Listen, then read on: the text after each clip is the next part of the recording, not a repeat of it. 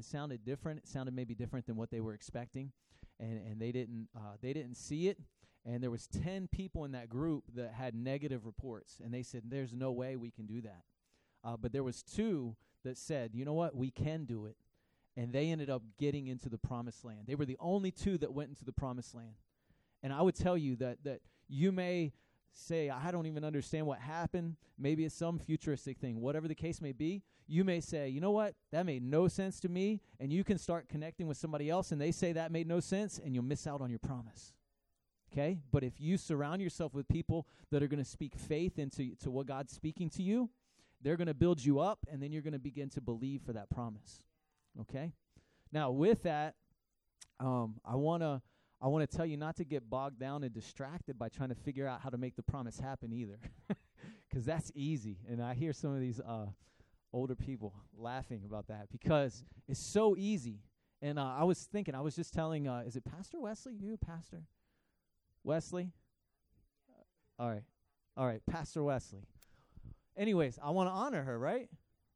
Okay, all right. So I'm listening to the preacher. So, anyways, but I was telling her when I got here, I said this place holds a special place in my heart because back in 2005, I was sitting about right over here. The chairs were all different then, but anyways, I was sitting right over on this side of the auditorium, and the Lord spoke to me something very specific about a promise that He wanted me to see in the state of Maine, and it has to do with churches coming together and fasting and praying together and seeing a move of God together. Okay? And so I've tried to figure it out. I've tried to make it happen. I started saying, "Oh, who can I get together with? And what pastors can I talk to?" And all this different stuff. And I never saw it happen. But you know what? I decided a few years ago, I'm just going to let go, and I'm going to let God fulfill this thing in my life. I'm going to let Him start to work out the details because I can't figure it out. If I could have, I already would have. But instead, I decided, you know what? I'm just going to let God begin to work. And so He's been working, and it's been awesome. And we were just rejoicing over the connectivity, the different churches that seem to be in this area, that there's a young generation of leadership rising up, and they're getting connected, and they're doing life together, and we're going to see God move together. Amen? I believe it. So I want to talk to you tonight a little bit about, I asked Pastor Wesley what the theme was for this event. And she said, we're calling it the Year of the Trailblazer. Right? Did you guys know that? Yeah? Cool. All right. I'm like, who uses the word trailblazer? Right? Portland. Exactly. I'm like, what is a trailblazer? I know it's a basketball team, right? Is it basketball? Yeah. That was dumb. Anyways, I know it's a basketball team, and I know it's a Chevy vehicle, right? A trailblazer. So anyways, but it's also a person who's willing to kind of break free from everything else and go forward into something else. And I think that's so important, especially with some of the things that were just spoken over you. Because you have an opportunity now. God has put His finger on your life, and now you have an opportunity going forward from this place into the rest of your life. Are you going to continue doing the same things that you've been doing, the same things that just seem okay with everybody else? Or are you going to say, you know what? I'm going to give myself to this man named God. I'm going to give myself to Him in a greater way than I ever have before because I want to break away from the status quo. I want to break free from what everybody else is doing because the reality is everyone else is miserable. Can I tell you that? Everybody else is miserable. My dad taught me this years ago. He said there's 3 voids in every person's life. Okay? There's the need for salvation.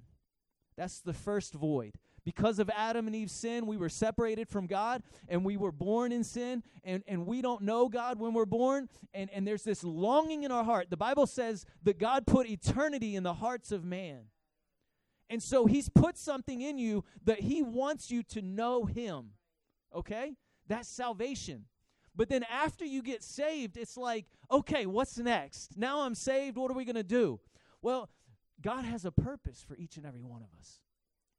But before we go fulfill the purpose, He actually wants you to be baptized in the Holy Ghost, okay?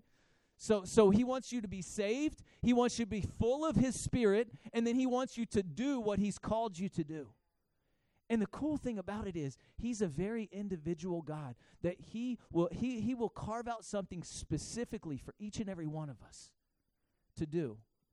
And that's really what I want to go with. And that's, I believe, you doing that is, I believe, you blazing that trail.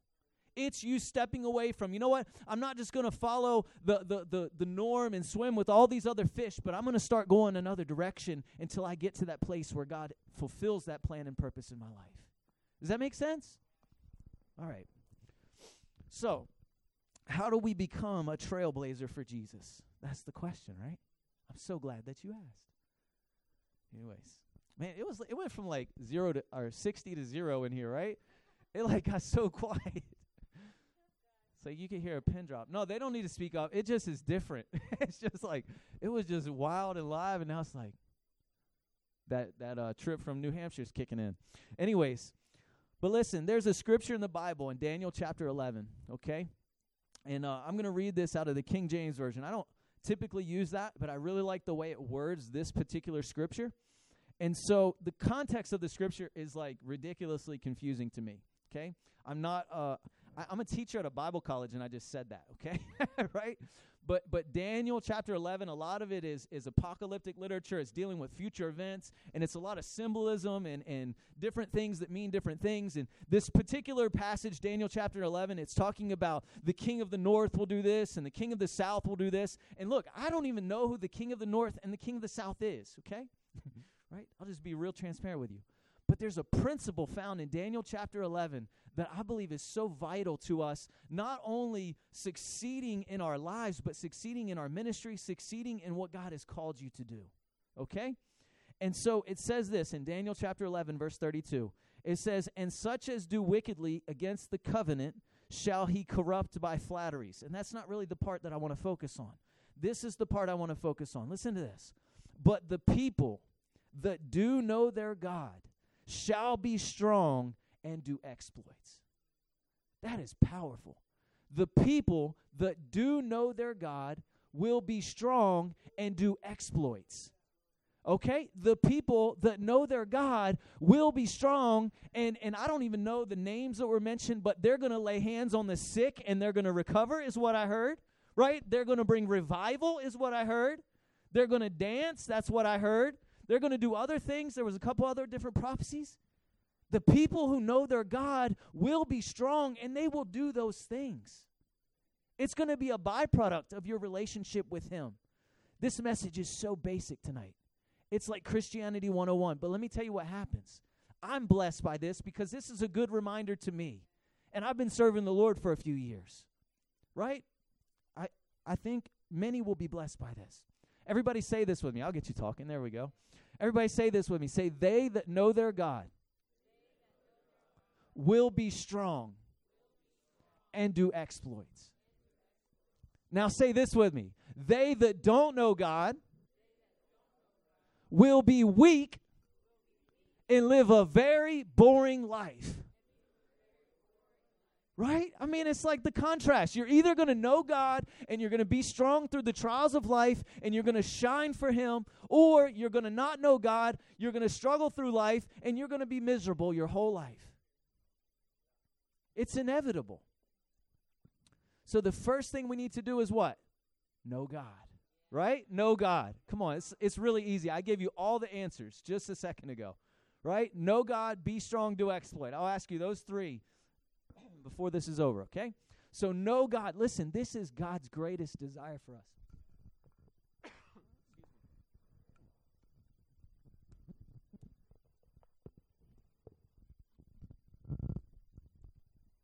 Josiah just quoted this scripture a second ago.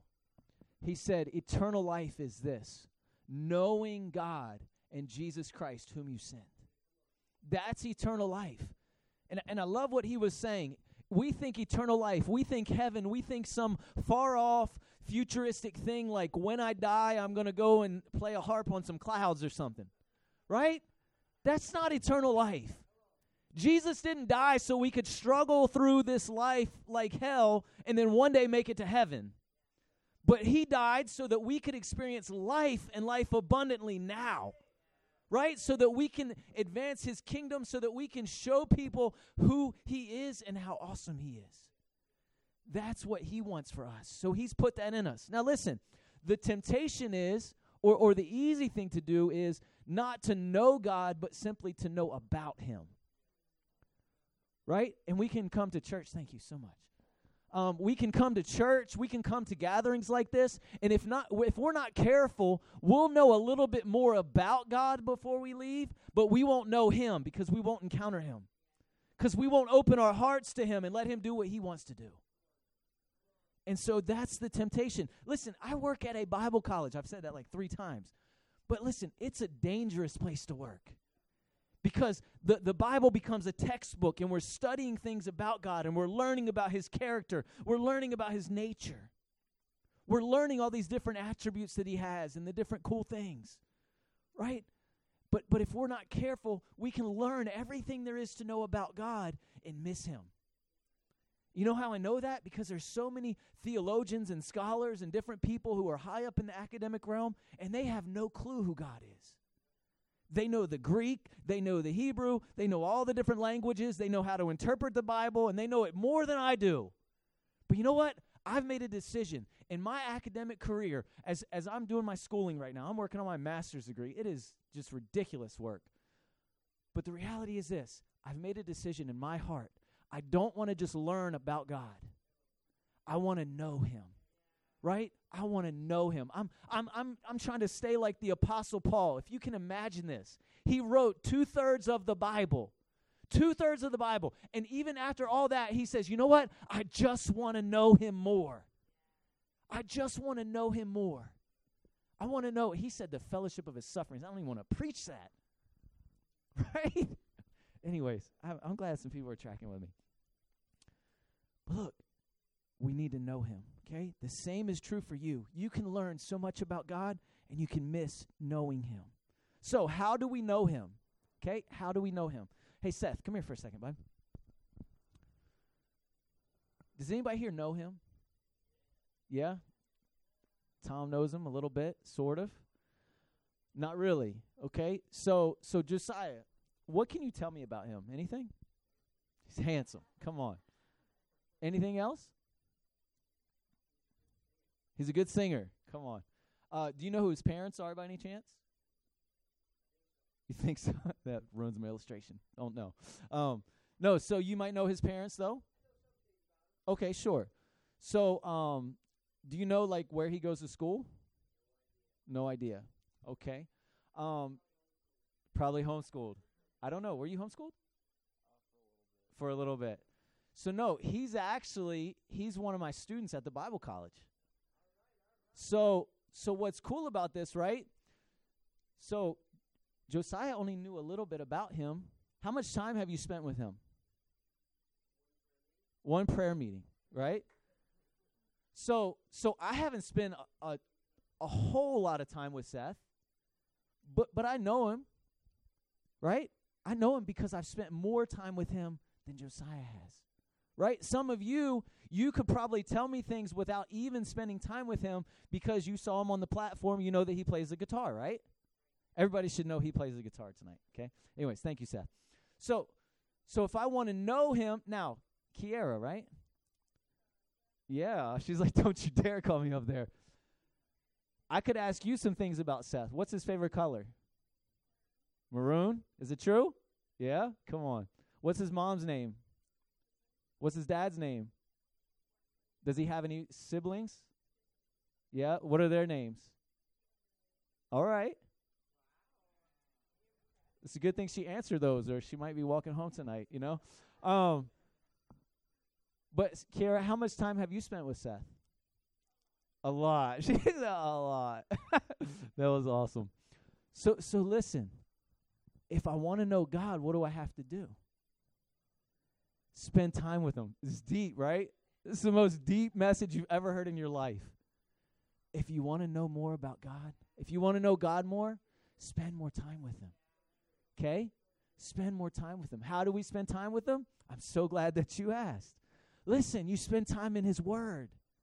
And not just reading his word to learn about him, but intimately reading the word and allowing it to minister to you. allowing it to speak to your heart, allowing it to transform your life so that when you see something that says you should do this or you should do that, that you say, God, I want to do this and give me grace to do this because in my natural ability, I don't want to do that, but your word says to do that, so please help me do that.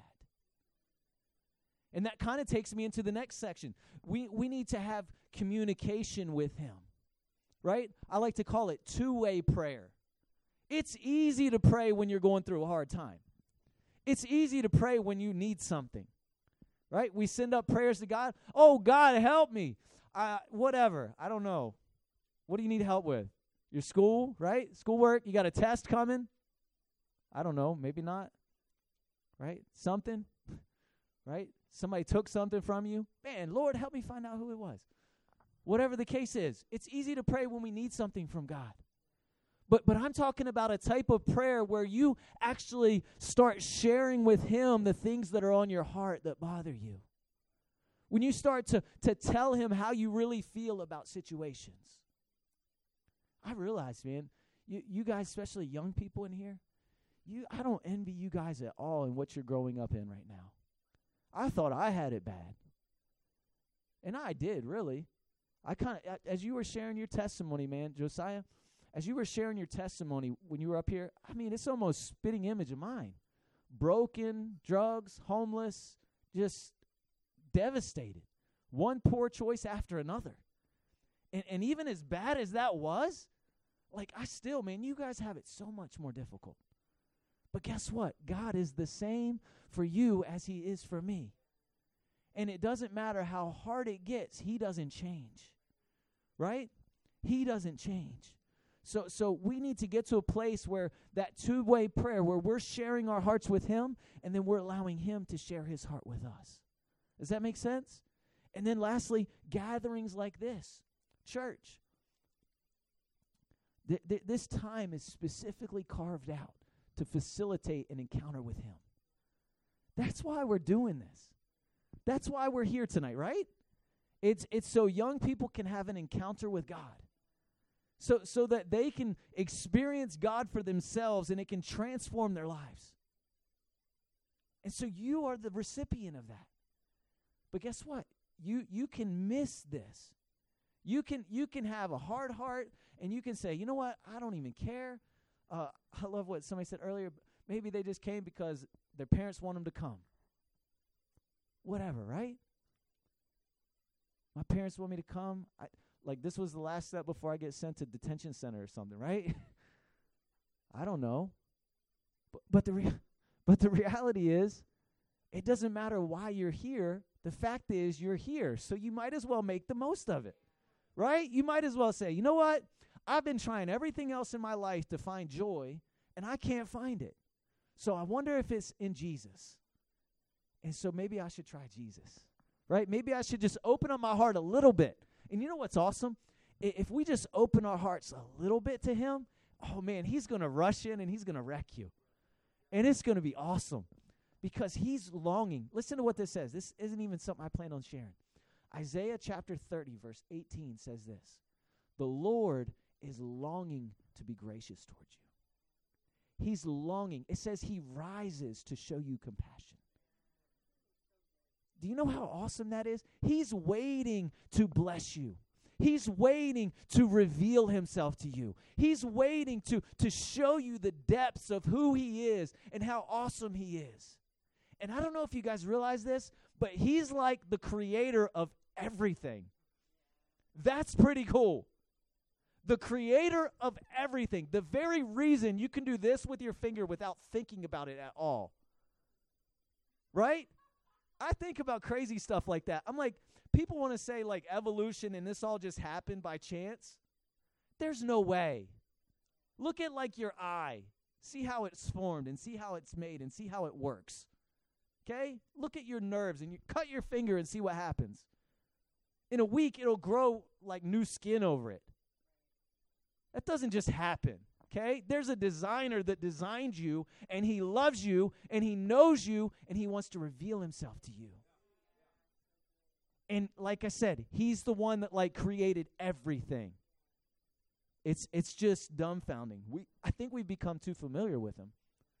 It's just like, yeah, God, yeah, okay, church, yeah.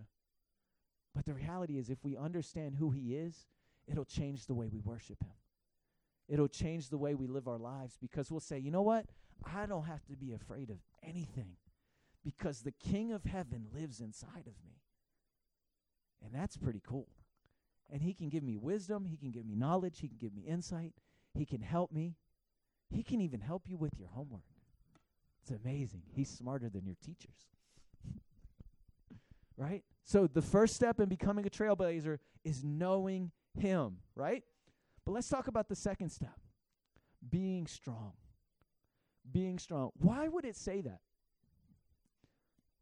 Somewhere along the line, I'm sure somebody told you that once you give your heart to Jesus, like life is just going to be grand and everything's going to be easy. Right? Isn't that true? No? Some of the adults are like, I don't know about that. What's this preacher preaching? No, listen, I thought about this. I want to apologize to you if you have that belief. If somebody along the way told you that once you get saved, everything's going to be easy in life, it's not true. Okay? Now, I will say this. If you get saved, you now have a connection with the person who created everything, and he can give you grace, and he can help you, and he can set you free from things, and he can do amazing things in and through you regardless of what you're facing in life. But you will face things in life. Okay? All your problems don't just go away because you get saved. But you can have grace to overcome your problems. And so the problems aren't problems anymore. Right? I don't know about you, but you can be set free from like things like anxiety. You can be free from depression. You can be free from suicidal thoughts. You can be free from pornography. You can be free from lust. You can be free from whatever it is that you're involved in that seems to have a stronghold on your life. You don't have to live in sin anymore. I teach this to my students at Bible college, and they look at me like I have 3 heads because I say, you don't have to sin. And they're like, but everybody sins. Everybody struggles. I'm like, look, if you're expecting to sin, you're going to sin. But if you expect not to sin, guess what? You're going to sin less and less and less until you live a life free of sin. And yes, the moments you mess up, the moments you struggle, whatever it is, there's grace for that. There's actually mercy for that. I have a thing about that. But there's grace to keep you from sinning. Right? Anyways, one day you'll appreciate what I'm saying because you'll get tired of messing up. But listen, James chapter 1 says this. I'm not here yet, okay? James chapter 1, verses 2 through 4 say this. Consider it pure joy, my brothers, when you face trials of many kinds. That's awesome, isn't it? Because you know that the testing of your faith develops perseverance, and perseverance must finish its work so that you may be mature and complete, not lacking anything. I will be so real with you. I do not count it joy when I face trials of many kinds, okay? I haven't arrived to that level yet. I'm still lacking some things, I guess. I don't know. But I can tell you this. When I go through hard times, I have a different perspective than when I used to. I just went through probably what some would say would be one of the most devastating times in your life just last November. I lost my dad, okay? And I'm not saying this for pity and everybody, he lost his dad. No, the reality is I have such a peace in my heart about the whole situation because I know God. Remember what I said. The people who know God will be strong. Okay? The people who know God will be strong. The people who don't know God are going to be devastated when they lose their father. They're going to be devastated when they lose a loved one. And you know what's going to happen? Every year around that same time, it's going to come back around, and they're going to be devastated all over again. But I refuse to do that. I'm just going to rejoice every year that passes that I'm 1 year closer to spending eternity with my dad. God gave me that revelation, so clear. And it's been, trust me, I've shed a few tears, okay? I'm not insensitive to the whole thing. My dad, he had some health issues, ultimately ended up getting COVID, and it wasn't good for him. Okay? So it's sad, you know? It's like there's times when I drive to Bangor and I'm wanting to do some grocery shopping, and those times I would typically like call my dad and just be like, hey, what are you doing? How you doing? And those times I don't have anymore, you know? And so there's a sadness in my natural man, but there's a spiritual man that lives inside of me that has a whole different perspective. And it says, you know what? Thank God. Because of the gospel, we'll see each other again. Right? Because of what Jesus did on the cross, I'm not only going to see my dad again, but I'm going to get to spend eternity with him. And I don't know what kind of fishing holes they have up there, but I bet my dad's checking out some good ones now, so when I get there, he's going to take me. Right? Because that's what we did here. And it was fun. So listen, the same is true for you. Many times when you don't know God, hard times come, and you will actually blame God for those hard times. Right? People blame God. It amazes me. You talk to somebody, they don't know the Lord, and you're like, hey, you know, so why don't you know the Lord? Well, I'm kind of mad at God. Really? Why are you mad at God? He took my great-grandma. I'm like, your great-grandma was 112. I don't think God took her, right? I think she just went with him, you know? It's like, come on. People find the dumbest reason to be mad at God. Because when you can blame God for something, you can justify not having a relationship with him. But God doesn't want you to be mad at him. I'll tell you this. A lot of times people actually get to know God in the midst of their hard time because they've looked to every other thing and it doesn't bring them any satisfaction. And then they say, man, they cry out, shake their fist at God. God, where are you? And he says, I'm right here. And he reveals himself. That one simple act of humility, them shaking their fist at God. Where are you? He's saying, I've been waiting for you to ask that. I've been longing for you to ask that because I want to show you where I'm at. Amen? Listen, if you know the character and the nature of God, it changes everything. Let me tell you something real quick. I had a friend of mine. He was getting tested for a melanoma, skin cancer, okay? And he said, hey, pray for me. I'm going to get tested on Thursday or whatever day it was. And I said, all right. So Thursday came. I'd been praying for him. Thursday afternoon showed up. I'm like, hey, how did your testing go? And he says, it came back benign, right? That means there was no cancer. So this is what I did. I texted on my phone, all capital letters, PTL, exclamation, exclamation, exclamation. God is good. All capital letters, okay? Because it was exciting. And I sent the text message. And almost instantly, the Holy Spirit kind of checked me. I was like, that's weird. And listen what he said to me. Even if the test would have came back as cancer, he's still good. God is still good, regardless of your situation, regardless of your circumstance, regardless what the outcome is, regardless how you were treated as a child, regardless what you've experienced in your life, he's still good. Because his word tells me he is. The Bible says in James 1:17, every good and perfect gift comes from him. So if it's cancer, guess what? It doesn't come from him. Right? If it's cancer, it comes from the devil. Right? But my Bible says he came to destroy the works of the devil. Right? Get a hold of that revelation. And he's in you if you're born again.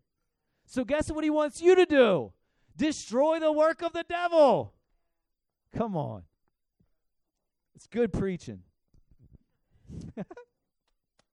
You know why? Because it's true. It's not about my ability to preach, for sure.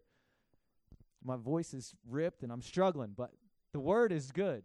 The word is true. So it's good preaching, right? All right, so what do? We know God. Say yes. All right. We be strong, right? And then what do? Come on, we do exploits. That's right. Good job. We do exploits. Listen to what James tells us. James chapter 2, verse 14 says, "What good is it, my brother, if a man claims to have faith but has no deeds?" You could replace that. What good is it if a man knows God and doesn't do anything with it? It's going to be a waste of time. Knowing God is good. Trust me, okay? You can know God, you can love God, but that's what's happened with the church world. Is for so long they've just loved God inside of their four walls, but they're not doing anything with the love of God. And man, can I say this? And they're actually waiting for the rapture to happen so that God can get them out of here from all the dirt and turmoil and all this other stuff. And what they're saying is, to heaven with me and to hell with everybody else. Because the reality is, people are broken and in need of a Savior. They're in need of somebody, a man or woman of God who says, you know what, I know him. He's helped me to be strong through my stuff, so I can help you through yours. And that's the gospel. That's what the disciples did. Okay? Listen, if you know God, I mean really know him, you will have no choice but to do great things for him. Because if you know him, you're going to have his heart for people. And you're going to see somebody who's broken, and you're not going to just walk by with no care for them. But you're going to say, you know what, how can I help you? How can I serve you? Because you need help.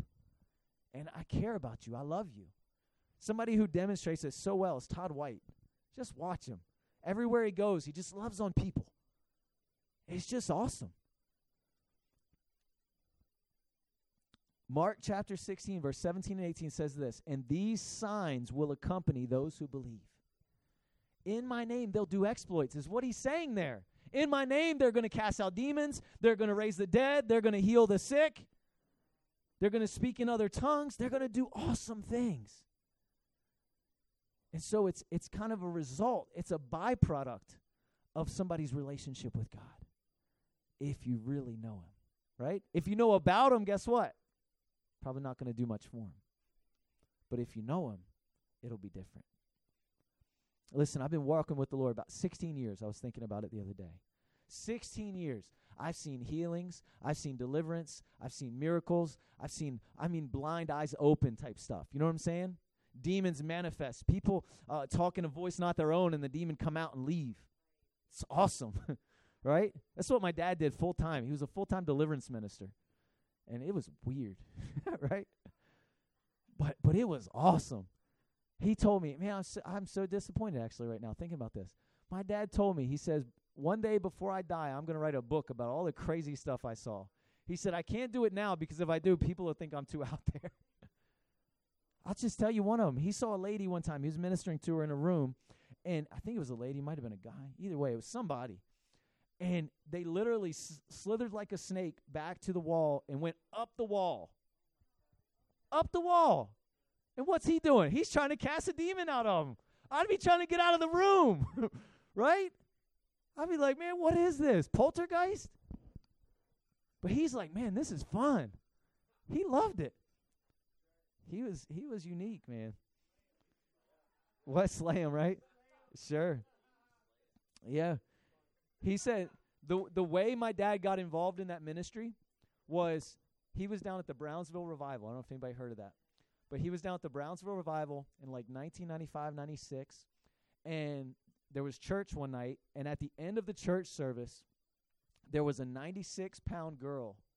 And she was speaking in a male voice, not her own. And she was lifting up 3 grown men off of the ground. And my dad went and sat in his truck. And he said, God, what was that? He was newly saved. He's like, God, what was that? And this is what the Lord spoke to him. He said, Bill, he said, I couldn't have shown you that in a classroom. He said, but I'm putting you on a fast track, and you're going to see a lot more of that, and you're going to help those people get free. And so for 25 years of his life, my dad didn't get saved till he was 40 years old from a 28-year alcohol and drug addiction. He used to say he hurt everybody he came in contact with, including himself. I was part of that. Right? I was a byproduct of his bad choices. And I remember when he got saved at 40, he's like, son, get saved. You're following in my footsteps, man. Skip a few years. Just get saved. And I remember telling him, with money in my pocket, girls, cars, all this stuff. I'm like, Dad, I don't want your Jesus. I want this stuff. I like this stuff. But the Bible says sin is only pleasurable for a season. And so, man, guess what happened? When I wanted Jesus, guess who I called? My dad. Dad, I want Jesus now. I want to follow him. I realize he has something better for my life than anything I've been able to come up with at this point. And so I was like, you know what? I want Jesus. And so I had the privilege. My dad mentored me and helped me grow in the grace of the Lord for the first couple years of my life. And it was a good time, man. But he was radical. The last 25 years of his life, he spent going from church to church, teaching people in deliverance, ministering in deliverance, and seeing captives set free by the gospel of Jesus Christ. He ministered here back in like 2006, 2007, something like that. Had a service here, powerful. Just God moved, showed up. It was awesome. Right? Some of you are like, I wasn't born in 2006. Right? Did I hear somebody say that? Anyways. Listen, even though I've seen those different things, I just shared this with you a minute ago. I'm not content. I want to know him more, and I want to see more of that. Okay? And God's not a respecter of persons. If you will just simply make the decision, you know what? I just want to know him. Listen, these signs follow those who believe, right? Those things happen. And listen, there's others around you who are waiting for somebody to rise up. They're waiting for somebody. They're waiting for somebody in their circle of friends to say, you know what? I got a hold of God. This weekend in Maine that I had, he did something in me. And some lady was singing up there, and she began prophesying over me. And she said I was going to lay hands on the sick, and they were going to be healed. And I don't even understand it, but I've been laying hands on the sick, and they've been getting healed. I don't even know what to do with myself. I just want to keep laying hands on people. Come on. Why not? Why not? Be different, man. There's so many people trying to be like everybody else, trying to fit the cookie cutter mold of what's popular or what's acceptable, what's the status quo right now, what so-and-so in Hollywood is wearing, or what this person has on, or how they live their life, or what vehicle they drive, or whatever the case may be. Who cares about any of that? Because all of it only brings a little bit of satisfaction for a little bit of time. But getting a hold of the plan of God on your life, it's going to change you forever. It's going to ruin you. You're going to be like, I wish I wouldn't have went to Maine. Right? Because you're not going to be able to fit in with everybody else. You're not going to be able to just go back to the way things were. You're going to have to fight to go back to that place because God's put his hand on you. That's what he did. Right? If you don't like it, take it up with him. Let me tell you this. A life of faith is not easy or comfortable. If it was, everybody would do it. Right? I was like, man, I thought you were going to tell me some good news. That is. I'm telling you, it's not easy and it's not comfortable. You have to fight for it. Listen to this. In the book of Joshua, Joshua chapter 1, Joshua was about to embark on the promise that God had for his life. Okay? God told him to go into the land and inherit the land, lead the other people into the land. He told him like 4 or 5 times in that one passage of Scripture, be strong and courageous. Be strong and courageous. Be strong and courageous. Be strong and courageous. Be strong and courageous. You're like, man, why are you saying that so much? Because he needed that much strength and that much courage to do what God wanted him to do. God told him, though, he says, look, if you want to be successful, I just want to cast this out to you. If you want to be successful in the things that God has for you, the promise, maybe that he spoke on you tonight, maybe that he's going to speak over you tomorrow night, maybe that he's going to speak over you, maybe he spoke over you since you were a child. If you want to be successful in that, read Joshua chapter 1 until it gets in your spirit. And listen to what it says there. There's a couple things in that passage that say this. It says, look, meditate on the word. It says the law, but we know the law is the word, right? Meditate on the word day and night. That means when you go to sleep, you're thinking about the word. That means when you wake up, you're thinking about the word. That means when you go to school, you're thinking about the word. That means when you go wherever with your friends, you're thinking about the word. Meditate on it day and night. And that's not just like read it. It's like chew on it, ponder it, right? Let it get inside of you. So you become what it says about you instead of what everyone else is trying to say about you. Then he says, look, I will be with you. And that's awesome right there. Because when you realize God is with you, who can be against you? Right? There's nothing that can stop you. But even though he gave Joshua those two things, he still told him 4 or 5 times, be strong and courageous. I tell my personal evangelism students this. I say, look, courage isn't the absence of fear, right? Courage isn't the absence of fear. It's just the ability to overcome it. And so that's what God wants of us. There's going to be fear. There's going to be a reserve. There's going to be this temptation to just not come into agreement with what God's doing in your life and go back to the way things are. But I plead with you, be courageous. Overcome the fear. Overcome the insecurity. And don't try to do it in your own strength. But when you get to that place where you're dealing with fear, you're dealing with insecurity, talk to Jesus about it. He actually gives us the Holy Spirit. That's a whole nother section of Scripture. But he actually gives us the Holy Spirit. In Acts chapter 1, Acts chapter 2, he says, look, go wait in Jerusalem until you're endued with power from on high, and then you'll have the power to do the things that I'm calling you to do.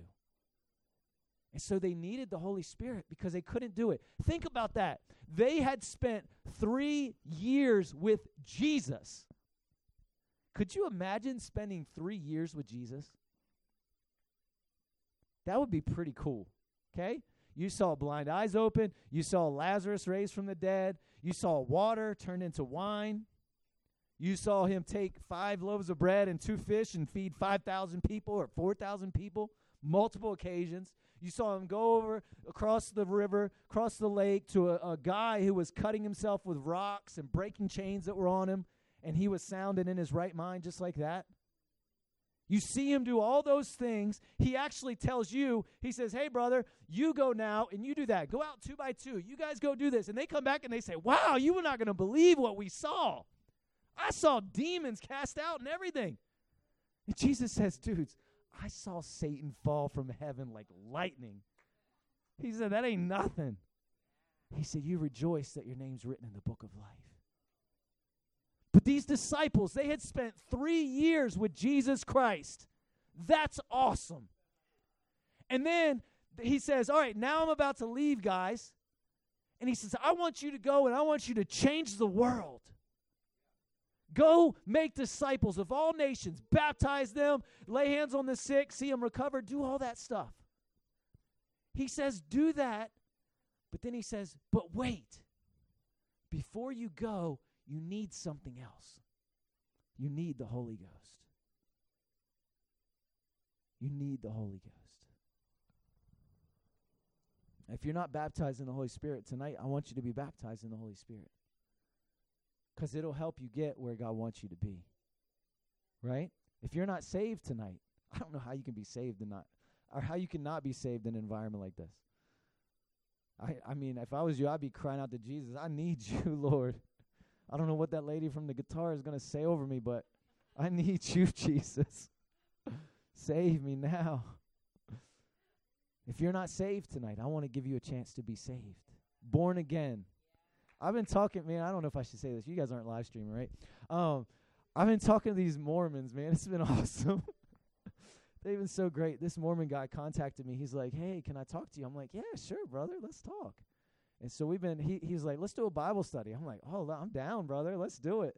And so, yeah, they don't have anything for me, right? They want to add a bunch of works so I can be right with God. He says, are you religious? I said, no, man, I'm born again. Right? I'm born again. I have the Spirit of God living inside of me. That's enough. right? I don't need to go door to door. I don't need to ride a bike. I don't need a tag that says elder, right? I don't need none of that, bro. All I need is Jesus Christ and my faith in what he did for me on the cross. And that's good enough. And guess what? Because of what he did for me, I'm going to love people enough to go tell them about Jesus. But I don't need to do that in order to be right with him. And so today, man, I was at Walmart earlier today, and because that's a good place to meet people. But I saw these two guys all dressed up walking down the aisle, and I was like, there's some Mormons. I was like, man, God, what are you doing? You giving me like a Mormon ministry or something? But I went up to him. I was like, hey, man, I said, is one of you this guy? Because I've never even met the guy I talked to, because he contacted me through Facebook. He's like, hey, can we talk? Can we set up a Bible study? I'm like, yeah, sure, let's do it. Then it was funny. I think when he found out I taught at a Bible college, he like called some like other guy who was really old. Because he was an elder, right? But he's like 19. Yeah. And so the guy's like, hey, do you have any problems with these guys teaching? I said, no, I don't have a problem with them teaching, That's great. I said, I do think it's weird you're calling them elders. Like typically that means like an older person, And he's like, oh, well, that just means teacher to us. So anyways, I'm sorry to bash the Mormons. If you guys are Mormon, you shouldn't be anyway. So, but I love people. And the reality is, man, my heart breaks for this kid that's reached out to me. It really does. Because, like, he has such a good heart, and he's being so aggressive with what he believes. So much so that he's engaging with people that are in Bible college, that are in churches that I'm connected with. It's like I see all these people that he's accepted as friends, or they've accepted him or whatever. And I'm like, this guy is like actively trying to share something that's not even true. And I told him that. I said, bro, when I think of you, I think of Romans chapter 10. Because the Jews, they had this zeal. They were zealous for the law, but they didn't even know that Jesus was right there. And the hard part is they believe in a Jesus, but it's different. It's complicated. And it's just a mess. And I'm like, bro, I care about you. And I want to see him born again. I thought, wouldn't it be awesome if he gets saved and he ends up in Bible college in the fall? That's what I'm believing for. That would be awesome. So listen, as I bring this to a close, can the worship team come back for me? I want to just kind of get back to a place where we can encounter him, okay? And I want to tell you guys as I close about one of my favorite trailblazers, okay? There's a book. Some of you leaders might understand this book. It's called God's Generals. Anybody heard of that? Man. You guys ever heard of a guy named Smith Wigglesworth? William Seymour, Amy Semple McPherson, Catherine Kuhlman, Evan Roberts. Some giants in the faith, right? Some powerful, just people. You want to talk about people that knew God and were strong and did exploits? The book is full of them. But there's one that stands out above all the rest for me, and I don't know why it is, but he's just amazing. And his name is John G. Lake. John G. Lake was an apostle to Africa. He was an early pioneer of the Pentecostal movement in the 20th century. In other words, guess what he was? A trailblazer, right? He was a pioneer. He was somebody that was willing to say, you know what? I want to take things outside of the status quo, and I want to do great things for God. Listen to what he did. He was responsible for getting over 100,000 people saved, starting 625 churches and 1,250 preachers in a 5-year period of ministry. And that was before Facebook, and that was before YouTube. That was before people went viral and got to preach all over the world.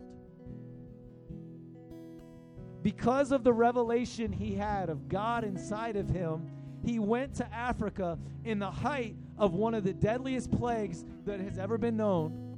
Okay? The Black Death, I think, is what they called it. Ebola virus was killing people left and right. They were dropping like flies. And he went to Africa in the height of that plague, and he said, look, these people were dying. There were bodies all over the place. And he said, these people deserve to be buried. That's dignified for them to be buried. And so he began getting the bodies and putting them and giving them a burial that they were worthy to be buried of. And these people came along and they said, sir, don't you understand the coronavirus? Anyways, I was trying to tie it in, okay? But don't you understand? It's Ebola. If you get it, it's going to kill you. And this is what he said.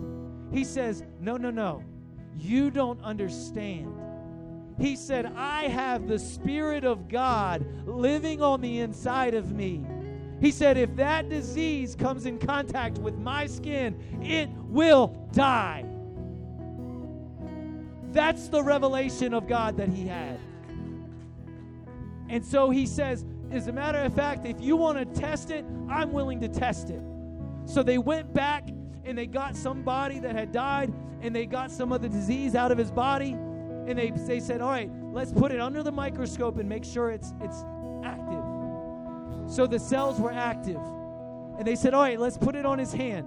They put it on his hand. He said, now put it back under your microscope and tell me what happened. And the scientist said, every cell has died because of the revelation that he had. As a matter of fact, after that, he went to a place called Spokane, Washington. It's on the other side of the earth, right? The nation, anyways. Spokane, Washington. He started a healing room where when people got a bad report from the doctor that they weren't going to live, they would set up time to go to these rooms, and these people would just begin to intercede over them and pray for them and believe God to heal them. Over 100,000 healings took place in those healing rooms. So much that the U.S. government declared Spokane, Washington, the nation's healthiest city. Talk about being a trailblazer. That's somebody that says, you know what? I know God, and I want to do something about it. And it wasn't always easy for him. Because what happened was, growing up, he was known to have siblings that were sick. I think even a couple of his siblings had died. His wife got tuberculosis and got a bad report from the doctor. They said, we can't do anything for her. She's going to die. I love what it says. It says he was frustrated with God. And that's why I say it doesn't matter. Even if you're frustrated with God, call out to him. But he said he was frustrated with God. So he literally threw his Bible across the room or on the table or something. And when he did, it opened up to the book of Acts, chapter 10.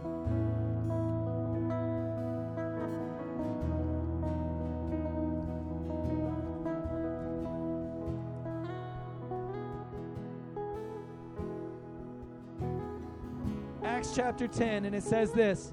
This is what he read. It says, how God anointed Jesus of Nazareth with the Holy Spirit and power, and how he went about doing good and healing all who were under the power of the devil, because God was with him. And as he read that, he says, you know what? If that's what God was doing through Jesus, then that's what God can do through me. And so he laid his hands on his wife, and she got healed, and I think that's what started his whole ministry. Isn't that powerful? All it takes is one person saying, you know what? I just want to know him more. I just want to know him more. Will you stand with me tonight? Jesus. Jesus.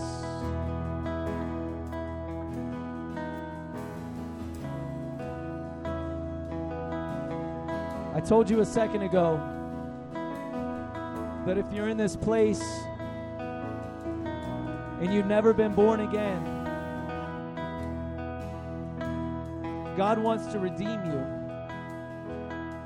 He wants to rescue you from the sin that you were born into.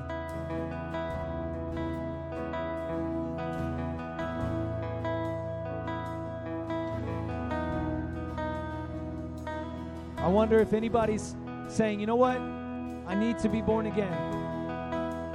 I need to be born again. I've never acknowledged the fact that Jesus Christ died on the cross for me. And I've never said, you know what? I'm a sinner. And I know that sin is never going to produce anything good in my life. But I want to be free from sin. I want to acknowledge that Jesus Christ paid a price so that I could be free from sin.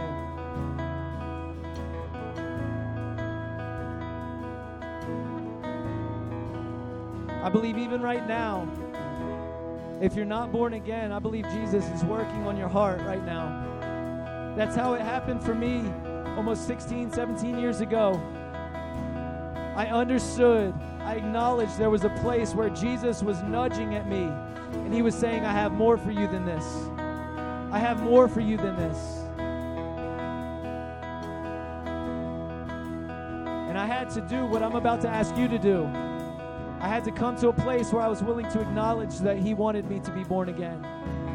And I was willing to say, you know what? I want that. I want to turn from my sin. I don't want to live that way anymore. I want to now live for God, and I want to begin to follow his plan. Does it mean tomorrow that you're going to wake up and everything's going to be perfect? Not at all, but you're going to have a really good head start on getting things that way. You're going to have a spirit that was originally designed to live inside of you, back inside of you. And it's going to begin to lead you and guide you and help you and comfort you and teach you. And so is there anybody here tonight that says, you know what? I'm not born again, but I want to be. Amen. Amen. Come on. Amen. Anybody else? Anybody else? I've never been born again. I don't have a date. I don't have a time. I don't have a night. I don't have a youth camp to reflect back on. He's about to have one. He's about to say, you know what? March 5th, 2021 was the night that I gave myself to Jesus. And everything changed from that point forward.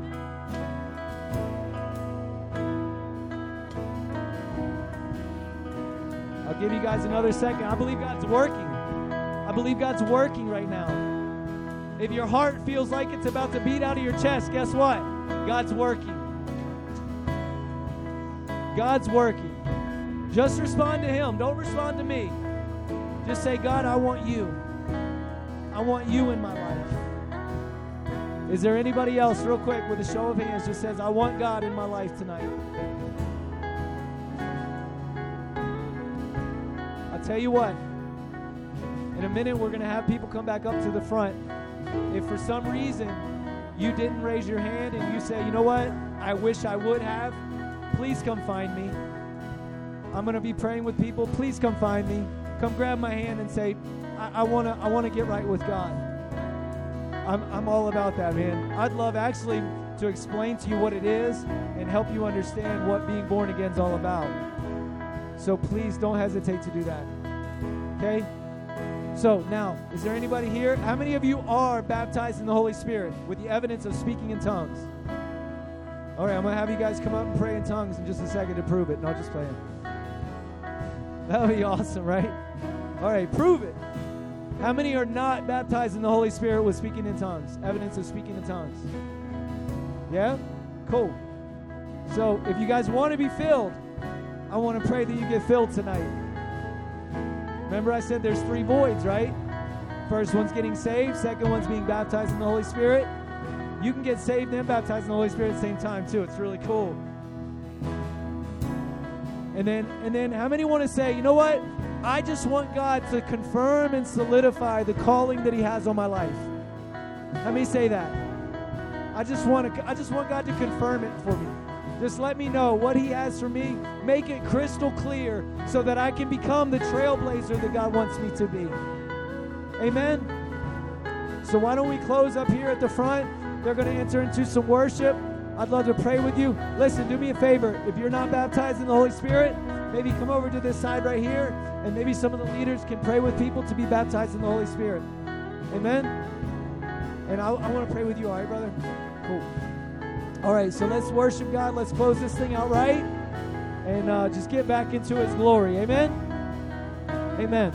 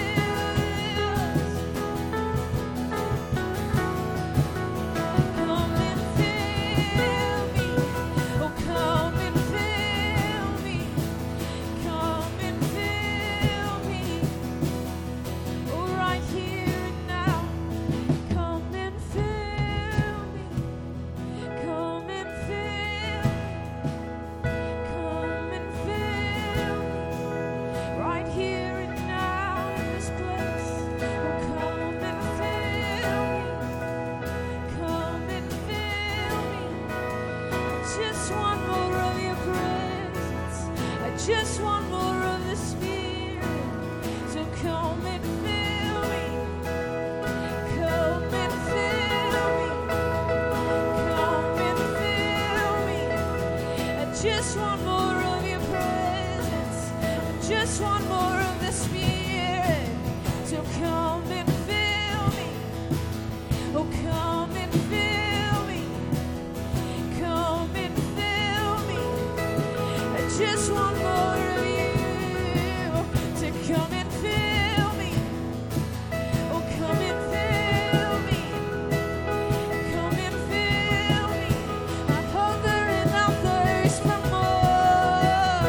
So come and fill me.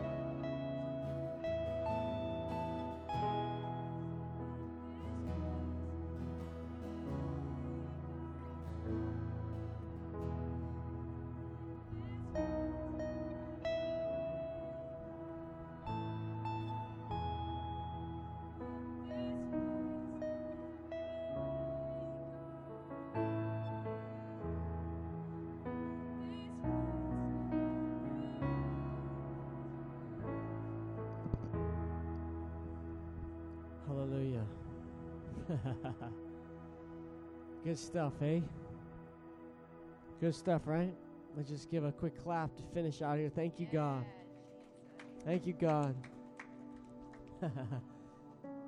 So we're going to bring tonight to a close here and allow people to transition and get rest tonight so that we can be fresh for tomorrow. Tomorrow is going to be a nice full day of encounter and presence and fun. A good mix of it all. I'm excited. But this is a good initiation kickoff, eh? Yeah, beautiful. So I'm going to let Casey give closing announcements on instructions on where people are going and what's what. And again, thank you, Billy. Thank you, worship team. Thank you, all of you guys, for helping create a greenhouse in this place. Scud. You know what scud means? You know what scud means? It means so good. Scud. So good. Scud. I know it's ridiculous. All right. Casey, what are we doing? All right, so the boys that came with Brendan, you guys are gonna go with him to the Greener's house. I didn't know if I said their name right. And then the EY boys, and then Craig and the boy that came with him, you guys are gonna go with Dave Elaine to the Greener's house. So you guys can load onto the bus, and then the boys that were with Brendan, you guys can load into his car and head over there for the night. All right, so when you guys get there, be super quiet, right? Because it's almost 11. It's going to be close to 11 o'clock when you get there. You're going to go in the garage. The garage will be opened. There'll be someone pay attention. I don't care who. One of the guys. Brennan's paying attention back to. I told him this partially. You take it. You go into the door to the right, and you scoop right around the door. Behind that door is a door going downstairs. Like as soon as you walk in, you turn left and go down. And you guys have that full space to yourself. There are 2 beds. Christy said any of the leaders can sleep there. She wanted to honor any of the guy leaders. So there's a king-size bed and I think a queen-size bed. Pretty legit mattresses too. So, and then other than that, there's a huge wide open space. You can just put your air mattresses out, and there's a bathroom down there for you. But just remember, their family's above you, so don't be like super crazy loud all night. Okay? Thanks. And then girls, we're just gonna go over to Wesley and Tommy's house, and then we will be back here by 8 a.m. tomorrow for breakfast to continue on with Winter Base Camp 2021. Praise God. All right. Love you guys. Billy, thank you for bringing the word, for ministering, sharing your heart and your story. And, all right, gather your things, pack up, load up. See you guys in the AM. Sleep well. Listen, do not stay up ridiculous late. It will not help you for tomorrow. Please, sleep is a beautiful thing. So make sure you get some. Love you guys. Good night.